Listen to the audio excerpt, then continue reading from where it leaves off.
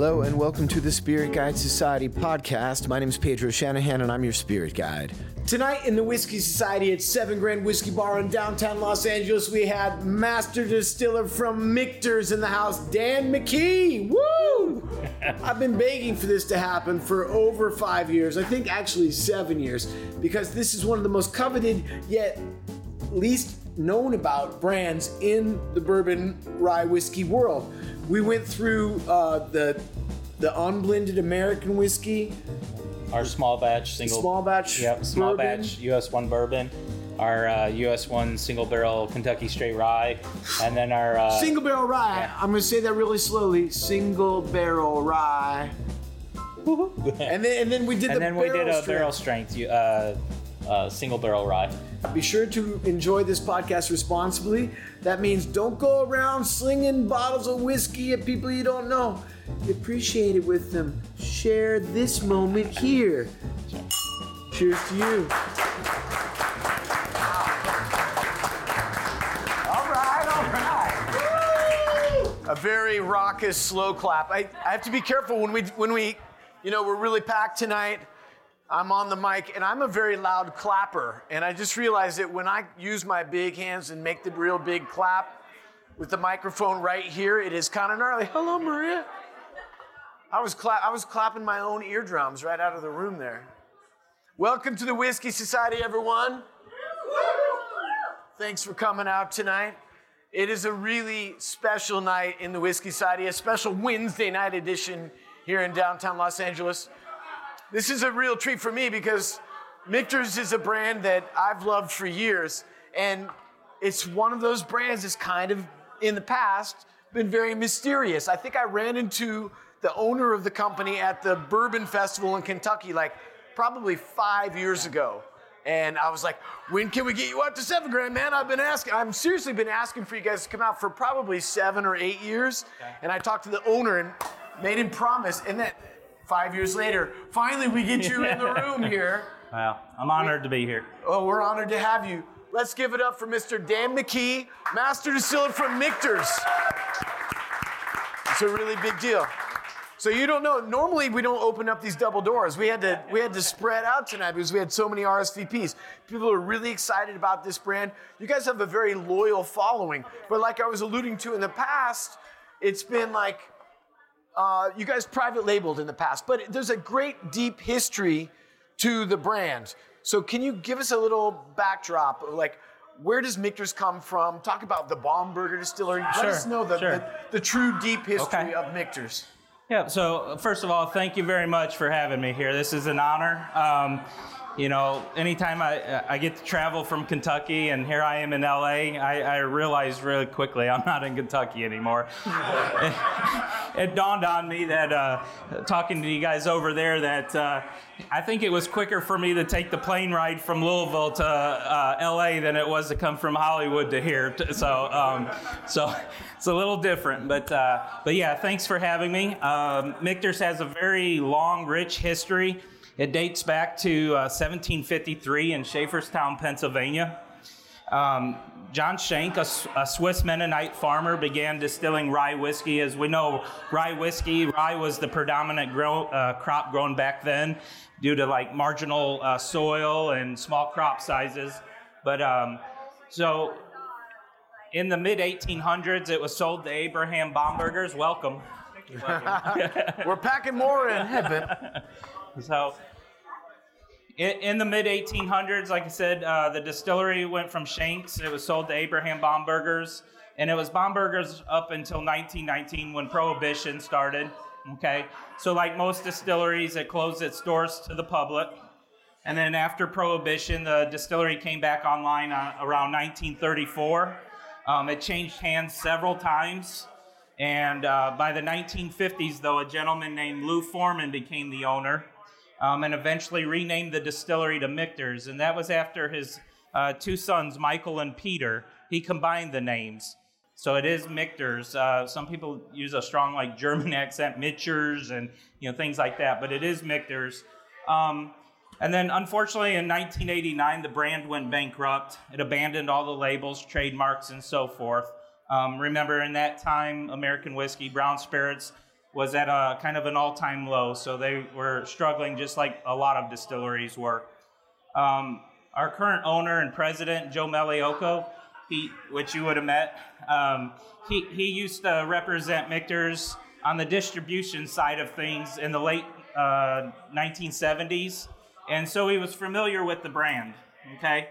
And so in the 90s, when they found out that the brand had been abandoned, he went through the process of acquiring everything, and which is it's truly special. He had a really good friend, mentor, Dick Newman, which was the CEO of Austin Nichols or Wild Turkey back in the day. They decided to resurrect the brand back to Kentucky, and there are several reasons.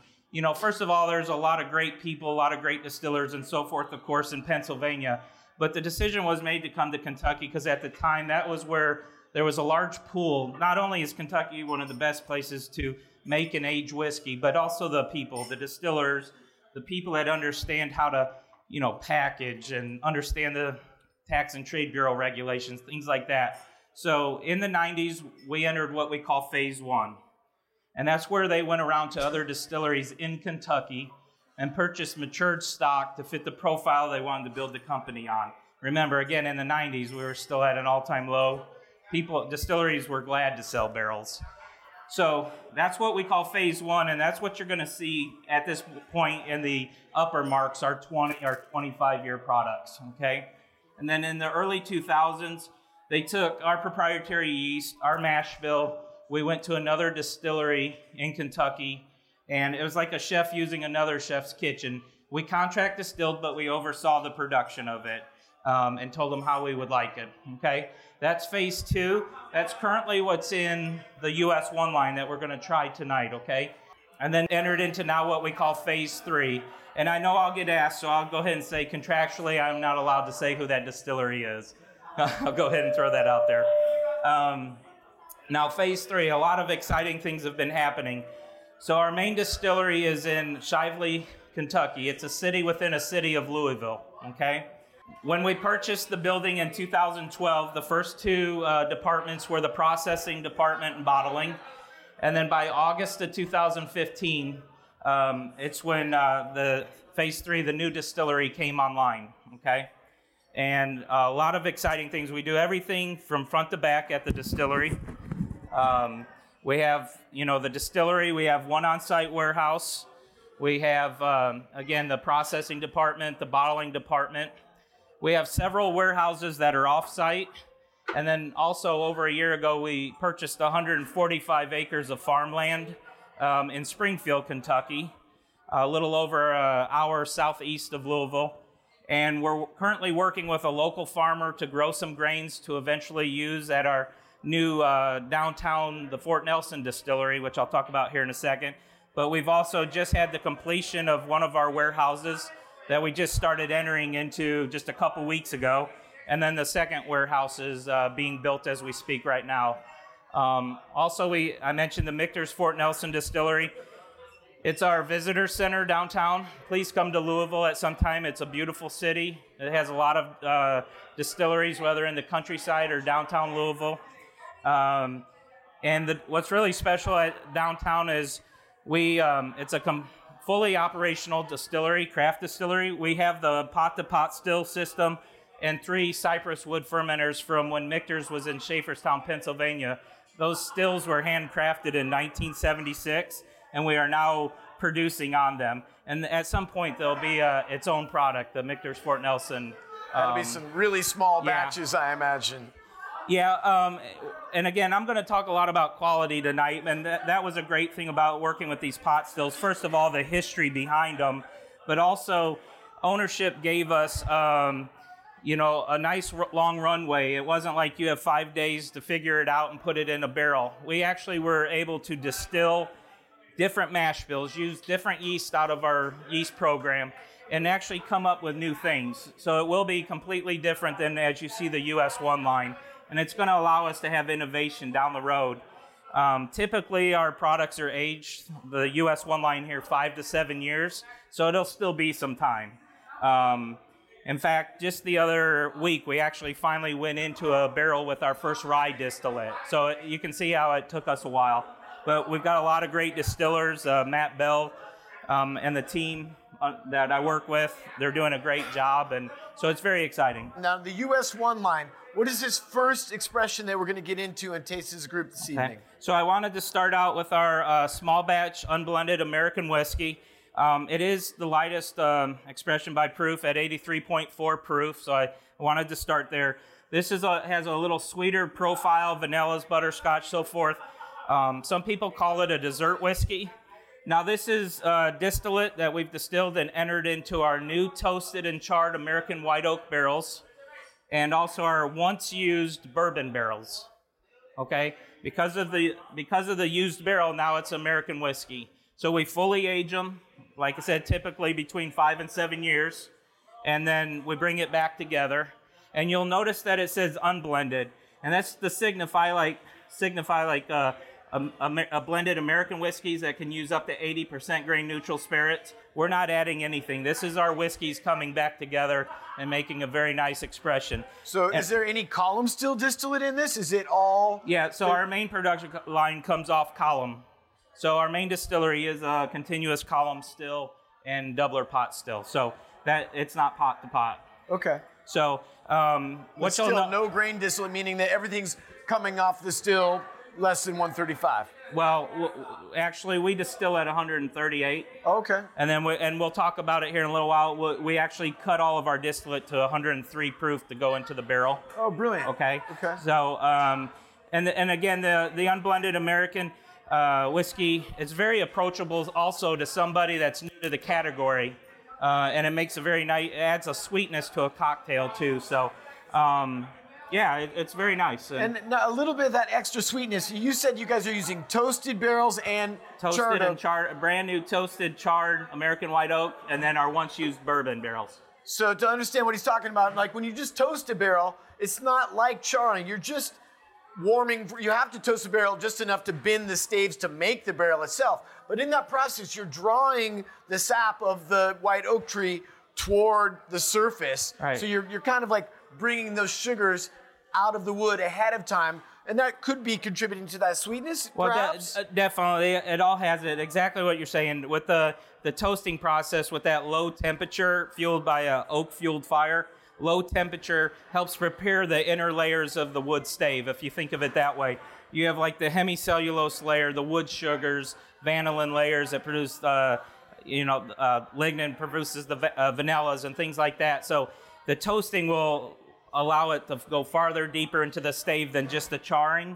And then we come in with a number 3 char, so not to damage what we've just prepared. So, but yeah, there's definitely a nice sweetness to it. And what cooperage you guys buy your barrels from? So we use several. I mean, Independent Stave is one of our big suppliers, but we use several for business continuity, and they all have to have repeatable results and provide proof of it. So everybody's staying consistent during the toasting process and charring. And what we have in our glass here, this is stuff that was a contract distillation with you guys? Yes, this is phase 2. And you can't tell us who did it? I cannot tell. When you do a contract distillation, does that mean you guys do it like 1 month out of the year or 1 week out of the month? Or how often they let you kind of take over their kitchen, so to speak? It was through the year. It was called Michter's days. So okay. it was spaced out. So, we have a good and bad problem of being highly allocated. So if you're frustrated why you can't find certain ones, I always say, please have patience. We're working on it. There's one thing about whiskey. When you forecast, you're going to be wrong. So they were wrong. So. Well, wonderful stuff. And so Dan can't tell us where this whiskey was made, but if you're super sleuthy, you can go out and tour a bunch of the distilleries in Kentucky, sneak into their employee break rooms, check the calendar for the days that are marked Michter's days. And then we got them, guys. But those are on. You're going to have to find old calendars, though. Oh, okay. All right. I'm just kidding. No. So this first expression, this is the American blended, unblended whiskey. Yep. No age statement. So again, typically between 5 and 7.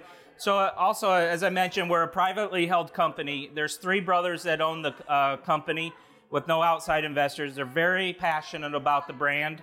It truly is a quality approach. And again, all companies talk about quality. Tonight I'll expand upon it, but the things we're doing. But again, it is a passion of theirs, and I think it really shows. So when you see small batch to us, there's no legal definition what small batch is. Ours are the equivalent of 20 full barrels. So they're small, and that drives that you have to have consistency and quality in your barrels. And then, of course, our ryes and others are single barrel. So we either do single barrel or small batch. And we're not doing large 500 barrel batches and blending in like that. It drives home. In fact, if barrels are coming in from the warehouse and they don't meet our quality standards, we actually dispose of it, reclaim it into fuel ethanol. So, whoa, that's crazy. I did not know. That's very interesting. So what's the mash bill on the unblended American whiskey? We won't say percentages, but I will say our whiskeys are of the corn, rye, and malted barley. Would you consider it to be a high rye bourbon? Like over 12, 13%? Without saying what it is it a high rye bourbon?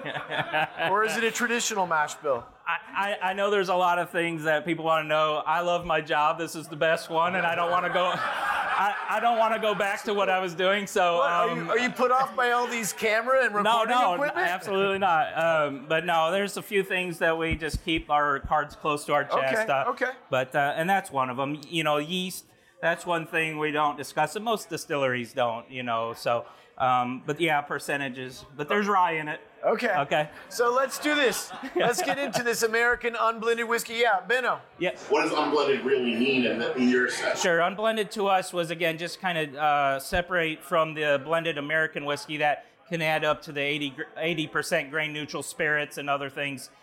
We wanted the consumer to just understand that it was our whiskeys coming together without us adding coloring or anything else to the product. This is our whiskeys that were aged in barrels, only cut by water and come together. Most importantly, no neutral grain spirit. Yeah. So if by definition Seagram 7, it's American blended whiskey, you look on the back of a bottle of Seagram 7, it says 75% neutral grain spirits.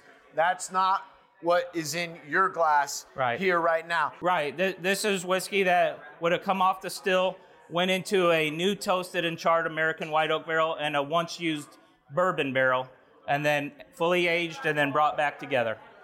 So let's taste this together. Stick your nose in that glass. Breathe in gently through your mouth. What food words come to mind? There's no wrong answers. This is a community forum that you can get deeper into your own ability to smell and taste. So what are you guys getting? Candied lemon, nice. What else? Pepper? That would probably be that rye grain in there. Lauren, what are you getting? Creme brulee and sawdust. Interesting. There's a little bit of a mintiness in there to me. I get like lemon and mint. So now tap some over your tongue. This is really oaky too. It's got a great oak presence, as a good American whiskey should. What are you guys getting as you tap that over your tongue? No wrong answers. Please share your opinion. Well, that's a nice, easy sipper. I get like a little orange, some nice, like oaky and chocolate notes in there as well. Caramel, very strong on the finish. Yep. That's beautiful. What is the proof on this? It's 83.4. And again, it's a great one to introduce somebody back to the whiskey category. That's, they remember the old days of doing shots, and they're like, oh, I'm not doing it again. This is a great one to say, hey, please, try again. Yeah, oh yeah, absolutely. Great entry-level whiskey, utterly sippable. At 86 proof, it's got enough alcohol content that it pushes that flavor profile forward, but it's not going to burn your nose or your tongue. Really easy sipper. If I was going to buy a bottle of this at my local liquor store, maybe this is not a question for Dan, but maybe Lily knows. No, again, not knowing the markets, but I know suggested retail is around $50. And again, later as we continue to talk, I'm going to talk about the things that we're doing and why we're a $50 suggested retail product. So, right on. So going back to, you guys have a proprietary yeast strain, but you're not going to discuss what kind of yeast it is, but how did you guys discover that? Like in the early days of reviving the brand, how did you land on a certain proprietary yeast strain? Again, that would have been, obviously before my time, but it would have been when ownership and Joe Maliocco was working establishing the brand. It was something that they come apart and came about. But Okay. yeah, it was something, we're not duplicating what Michter's did in Pennsylvania. This is, there's the old history that we want to acknowledge and be very proud of. I think it's something that should not be lost to time. And then there's the Kentucky history that we're making. And so I think it's a great story. And there was, there's a lot of information over time that they were able to get and so forth. Thank you. Thank you, Stephanie. Beautiful. And so, again, going back to the older history of Michter's, coming from the Northeast and not Kentucky, the whiskey that they were making up in the Northeast was that rye whiskey, because that's what was easily found up there. Down in the South, they were growing a lot of corn. Right. Up in the North, they were growing a lot more rye. Prior to like Prohibition and so forth, yeah. Sure. And then after Prohibition, because kind of Prohibition's what did in the rye category, and then with technology and growing grain and corn so easily, it naturally took over. And so the second mark that we're getting into tonight is still a bourbon. This is your small batch Kentucky straight bourbon whiskey, the U.S. #1 from Michter's. So is this made at the same place where you made that unblended whiskey, or is it different distillery? No, it is a distillery. That we didn't go to several distilleries. Oh, okay. Yeah. So your same. There is continuity in everything that we're doing here. I can say that. So, Okay. yeah. Okay. So this is your small batch bourbon. Is it using toasted barrels and charred oak barrels, or just the charred oak barrel? So all of our products are in the toasted and charred American white oak. So, just to give you kind of an idea of what we're doing today at our distillery, first of all, just the grains that we're using, the corn, the rye, the malted barley, they're US1 grade, according to the U.S. Department of Agriculture, so highest grade. All three are non-GMO. We do pay a premium for that, and they're all three U.S. sourced, coming from great growing areas. Our corn, Kentucky, Indiana. You get a lot of great rye from Minnesota, Wisconsin, things like that. North Dakota for the malted barley. So anyways, we're starting out with the highest quality ingredients. Our distillation system, if you've heard of Vendome, Vendome is a local company out of Louisville that 95% of bourbon in the United States goes through a Vendome still, which is kind of 95% of bourbon actually is made in Kentucky, but I think it's like 95% of the distilleries are outside Kentucky. So it's interesting. But our distillation system at our main distillery, it's 100% copper, over 11,000 pounds of copper in the system. We have a 32-inch diameter continuous column still. It's 46 foot tall. So write down these specs. So when you go out there, we're gonna reverse engineer by asking the right questions. We can figure this out together. With only one tray, though. One tray. Okay. But no. Okay. So we have the column still. So we distill it the first time, and then we send it over to the doubler pot still and distill it a second time, removing more impurities, increasing the proof, and we distill it around 138 proof. Okay. And from that point, it goes to the warehouse. And at the warehouse, the barrels that were, first of all, one of the most important things that we do to enter it into the barrel, we cut that 138 proof distillate to 103 proof. We know that 125 is the industry max. We know that going in at 103, though, interacts differently. That lower alcohol content helps dissolve the sugars more readily. But there's also polyphenolic compounds or phenols that cause a burn with the whiskey. They're somewhat water soluble, so over time, the maturation process, they'll help break it down. And that's why whether you like our bourbons, our ryes, or so forth, you're going to notice they're very smooth whiskeys, and that's the biggest thing. Now, it costs more to put water up front because it makes us use more barrels, but it's worth it. And again, our ownership kind of always says we have a cost be damn approach. And if it adds to the quality of whiskey, even if it costs more or is less efficient, they're willing to do it. And in fact, the president of our company always jokes around, like, if I worked for a publicly traded company, I'd be fired. And I agree with him, because some of the things I'm like, wow, when I first joined Michter's, I was like, because I've been there since the start of the new distillery. And I was like, wow, we're really going to do that? And they're serious. It truly is about quality. So we're the only company that enters in at 103 for all of our products of a distillery of scale. So we're like a mid-sized distillery. Our capacity right now is 1 million proof gallons. Eventually, we'll be able to do 1.5 when we expand one more time. So there's a lot of exciting things. But then the barrels we're using, all of the wood staves are ear-dried, seasoned, a minimum of 18 months, all the way to 60 months. And ear drying is when they cut the wood stave, they stack it, leave it out exposed to the elements. Over time, it helps naturally break them down and helps break down those tannins so that bitterness, astringency isn't imparted into our whiskeys, because that's not what we're looking for. Yeah, those tannins will actually fall out. You go out to the stave company where they've got those lots where all the stickered up wood is dry aging, and on the ground is like a black dust. Those are the tannins having actually fallen out of the wood. And those are bitter notes, potentially bitter notes. Yep. So, and I know a lot of companies, again, first of all, I always want to say, this is what Michter's is doing. It's not about what others are doing. So it's not a comparison whether someone's doing it right. Because at the end of the day, we're looking at a lot of great whiskeys that were made in different ways. And this is just what Michter's does, to make a quality product. So, then the barrel itself, as we talked about the toasting and charring process, that toasting, it adds to the cost of it. And then, so toasting, the charring, and then we take it one more. So we enter the 103 barrel entry proof into the barrel, and then our warehouses are heat cycled. So why is Kentucky one of the best places to age whiskey? It's the changing of seasons, the climate. So, and I know you guys are very experienced, but just in general though, we experience what we call 4 to 6 cycles. And a cycle is when the whiskey heats up, enters the capillaries. When it cools down, it's extracting those flavors. Naturally, 4 to 6 times. Well, in the winter, when it's kind of cold in Louisville, we'll close the windows, the louvers of the building, and heat it up. It's very costly process because we lose more angel share and, of course, the heat of the building. So we try to do that another 4 to 6 times.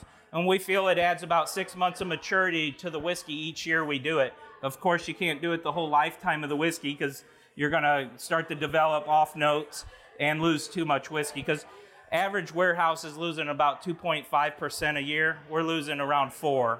Wow. So it adds up. It truly adds up. Definitely. But those are big production points of what we're doing to increase the quality just from distillate to aging. Beautiful. So let's get into this one here. The Michter's small batch bourbon. Stick your nose in that glass, breathe in gently through your mouth. What food words come to mind? What are you guys reminded of as you smell this bourbon here? This is 91.4 proof. Ooh, now we're talking. Okay. Come on. What are you guys getting on the nose here? I get like a nice, like caramelized sugar right on the nose. Like it's dense, it's tight, sweet cinnamon. Beautiful. What else? Cherry. Nice. So now tap some over your tongue and allow yourself to be surprised. Sometimes your nose will tell you one thing, the tongue will tell you something completely different. Allow that surprise to occur. Don't be too hung up on your nosing notes. What are you guys getting as you tap it over your tongue? Bubble gum. Beautiful. A floral note. What else? Star anise. What else? Taffy. I thought you said cat food. I was like, really? I don't know where that came from, if that's the case. No, taffy. Not cat food. No. Right on. It's like buttery. Yeah, right? Yep. And so no age statement. Is this also 5 to 7? Again, everything that we're trying tonight is aged typically between 5 and 7. Again, we do age to a taste profile and not an age statement, so it's not 4 years in one day. Even our upper marks, like the 10-year products that you may have had, they have always been older than 10 years. We've had 12 years. We've had 14. We've had even older. I think one point in past history, they had 18-year-old in a 10-year bottle. And there's many reasons why we do that. But again, it's about bringing the best product to the consumer, and it's about the quality of it. you know, whether we're doing it or not, our goal is to make the best quality American whiskey. And that's for everybody to decide, but that's why we go to these lengths. And we're a smaller company, and we can do these things. This is really fruity bourbon. To me, I'm getting like beautiful, like juicy fruit. You know, it's like really intensely fruity. Beautiful, easy sipper though. There's nothing that burns my palate. I really love this. It's a beautiful bourbon. All right, so now we're gonna get into some rye whiskey. Is that right? What's our third mark here tonight? Yeah, we're getting some rye. Ooh, my favorite. All right, so Stephanie and Maria are coming around with the Michter Straight Rye. So again, this kind of harkens back to the great history of the Northeastern style whiskey making process.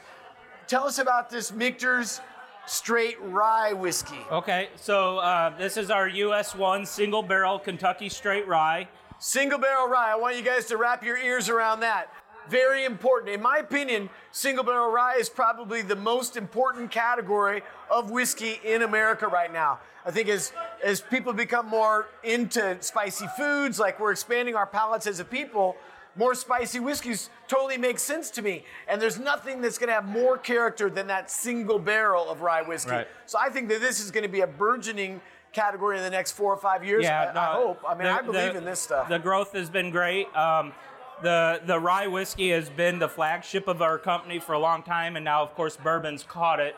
But one thing about the Michter's rye, we call it a Kentucky-style rye. We'd actually have a little less rye in the mash bill, so that additional malted barley corn provides a nice balance of that sweetness and spice.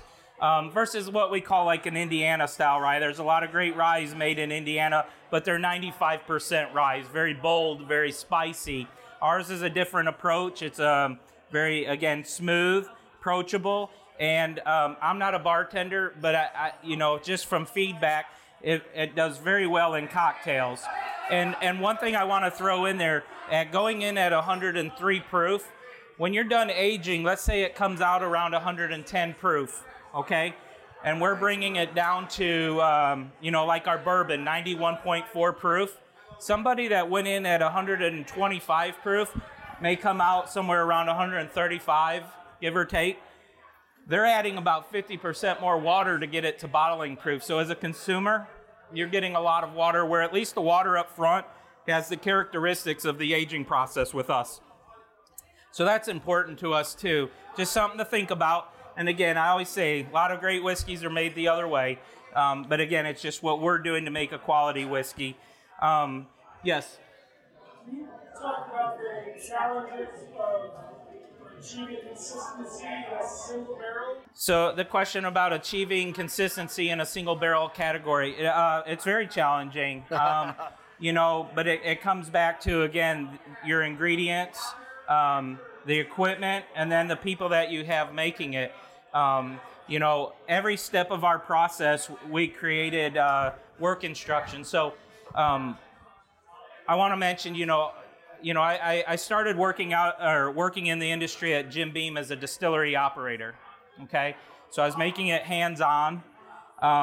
2 years later, I promoted into supervision so I started at the Claremont Distillery. And then I promoted and went to the Booker No Distillery in Boston, Kentucky. And for another 7 years, I was on third shift. And so that's where I saw everything. That's where I was exposed to not just the distillery, but all the other departments that make it up. I also been very fortunate. I've worked with a lot of great people that had 10 to 40 years worth of experience that you can't buy in a textbook. Along the way, I worked with Pam Howman, which just retired as our master distiller May 1st. So I just actually assumed this role just a handful of months ago, and I'm very honored to have been given this opportunity by Michter's. But I worked with Pam for over 10 years at Jim Beam, because she was the distillery manager of the largest bourbon distillery at the time. And then I had the opportunity to come to Michter's when the distillery was about to be built, and that's when I joined the team to help oversee the construction. So working with Pam for a long time, you develop a lot of things. She's demanding, and she makes you a better supervisor, better distiller, and so forth. Every step of our process is outlined in work instructions. So there's consistency there. So if that helps you a little bit, It's very challenging. You're working with Mother Nature, of course. Barrels, that's why, just the barrels themselves, we have to have that, we have to know that each cooperage is doing the same process. Typically our wood is coming from the Ozarks, but there's a lot. The whole point of single barrels is that they're interesting, they're one-offs, they're rare, they're temporal. Once they're gone forever. If you find a single barrel of bourbon that you love, buy 2 bottles because that thing's going to be gone. It's never going to happen again exactly in the same way. Right. And I think that savvy whiskey buyers hopefully understand that. They're not looking to have the same thing every single time, right? Right. I mean, our goal, though, is to be close, though. I mean, again, consistency. We don't want to, take a right turn and put something out here where somebody goes, what the hell happened? So, but yeah, I mean, there is many factors, whether it's from the ingredients to how you're distilling, how you're fermenting. You have to have consistency in fermentation, from mashing when they're milling the grains, same grain particle sizes every day. We do a lot of things to monitor these processes. And then, it comes to aging. So in the warehouse, I mentioned where, the barrels, we're using very high quality barrels. The heat cycling, which very few distilleries do it because of cost. But also, our warehouses are 4 floors high, okay? We've tightened the variance of that temperature change. Obviously, in the summer, you're going to have differences from the 4th to the 1st floor. But when we're heat cycling, we can control that. In fact, our new warehouse that we just built in Springfield, we're very proud of it, and it's different than the warehouses you're going to see typically. They're 14-inch thick concrete walls with insulation, and it was fully made with non-combustible materials, and the ricks that hold the barrels are steel for our employees' safety. We elected all of our warehouses have the steel ricks. I hope the whole time I'm distilling, I never have to name a product something because of a catastrophe. So yeah, that's one thing I want to avoid. So, but yeah, yes. Well, here's to no whiskey disasters. Let's get into this single barrel rye from Michter's. Stick your nose in that glass, breathe in gently through your mouth. What food words come to mind, or what are you reminded of? Benno, yeah. ABV, how much is this? 84.8. Okay, so easy sipping rye. What are you guys getting on the nose? Share your opinion, no wrong answers. Yeah, I'm getting like a cherry note a little, but it's a pepper and cherry. What else you guys getting? I get that beautiful sawdust note that we had before, yeah? Peppermint, definitely. Peppermint, yep. Ginger snap cookies, what else? Cake frosting, that's beautiful. Wow, now tap it over your tongue. How does that experience change? Well, I get that cake frosting. Now that you said it, I can totally smell that cake frosting. That's good.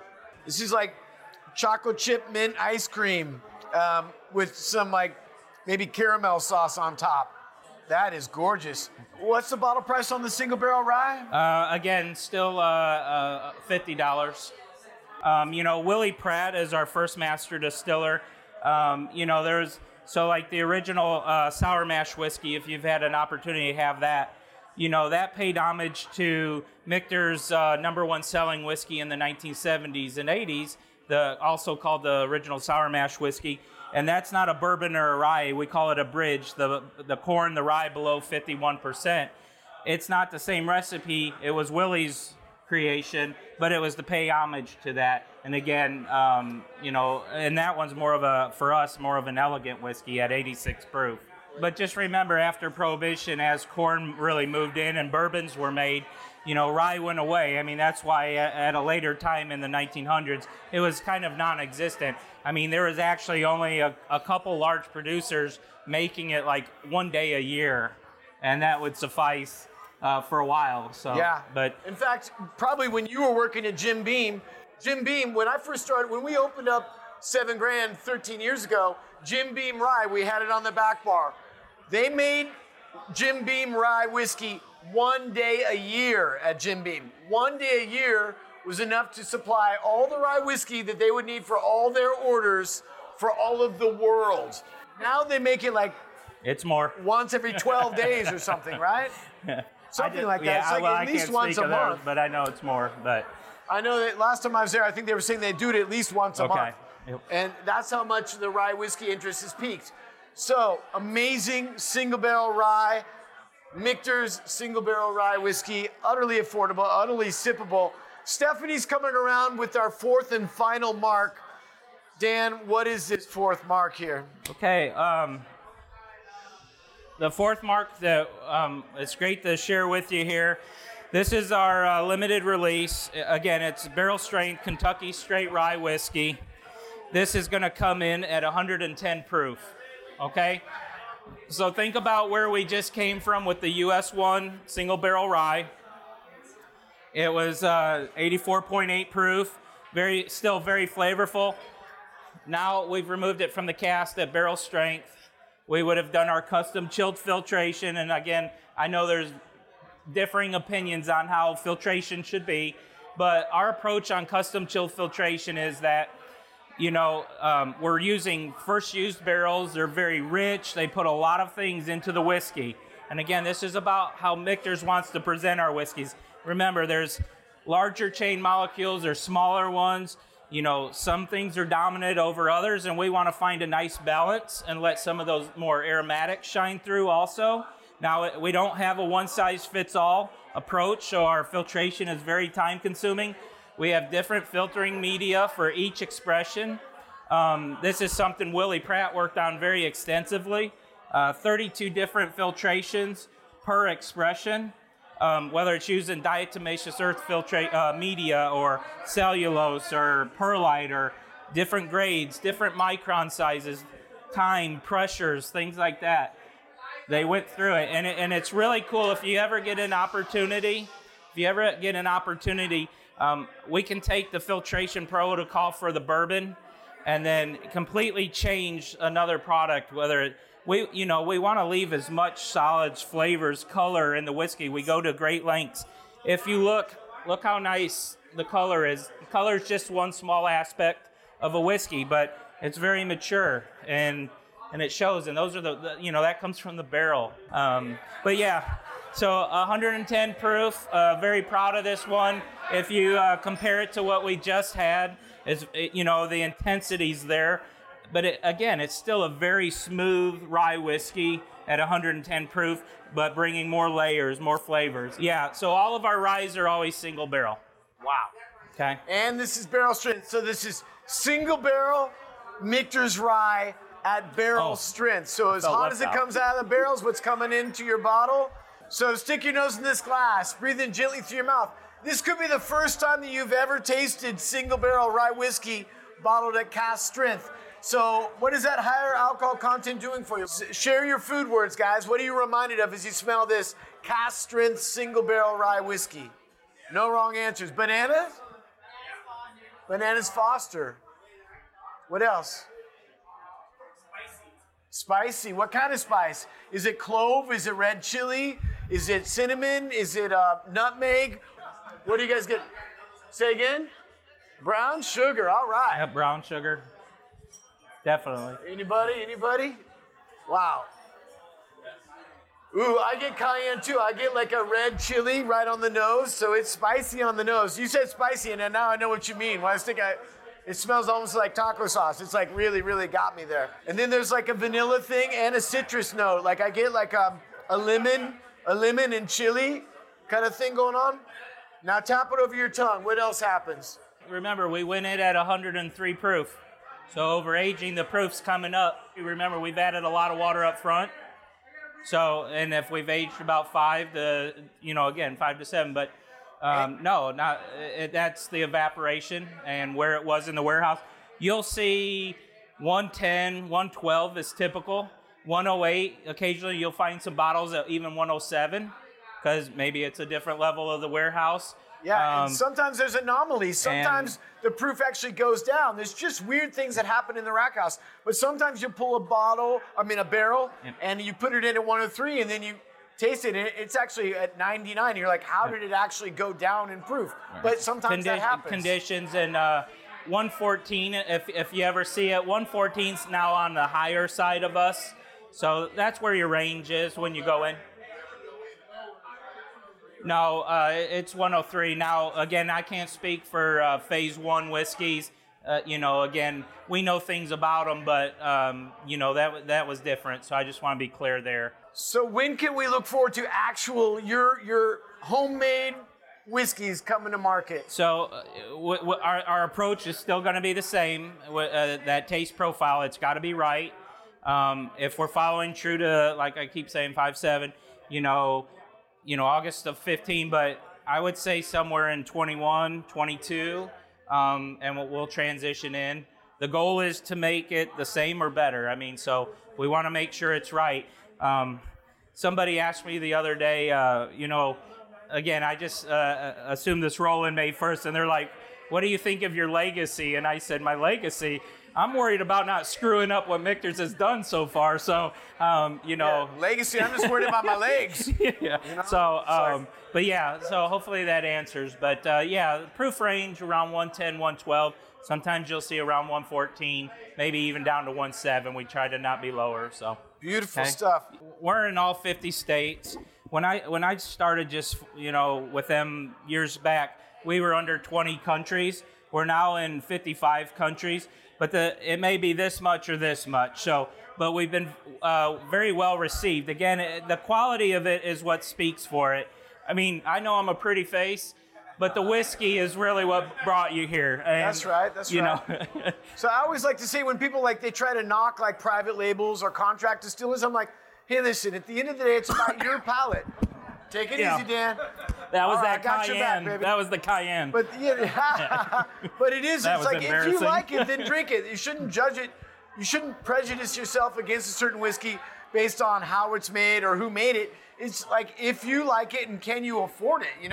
What's your question?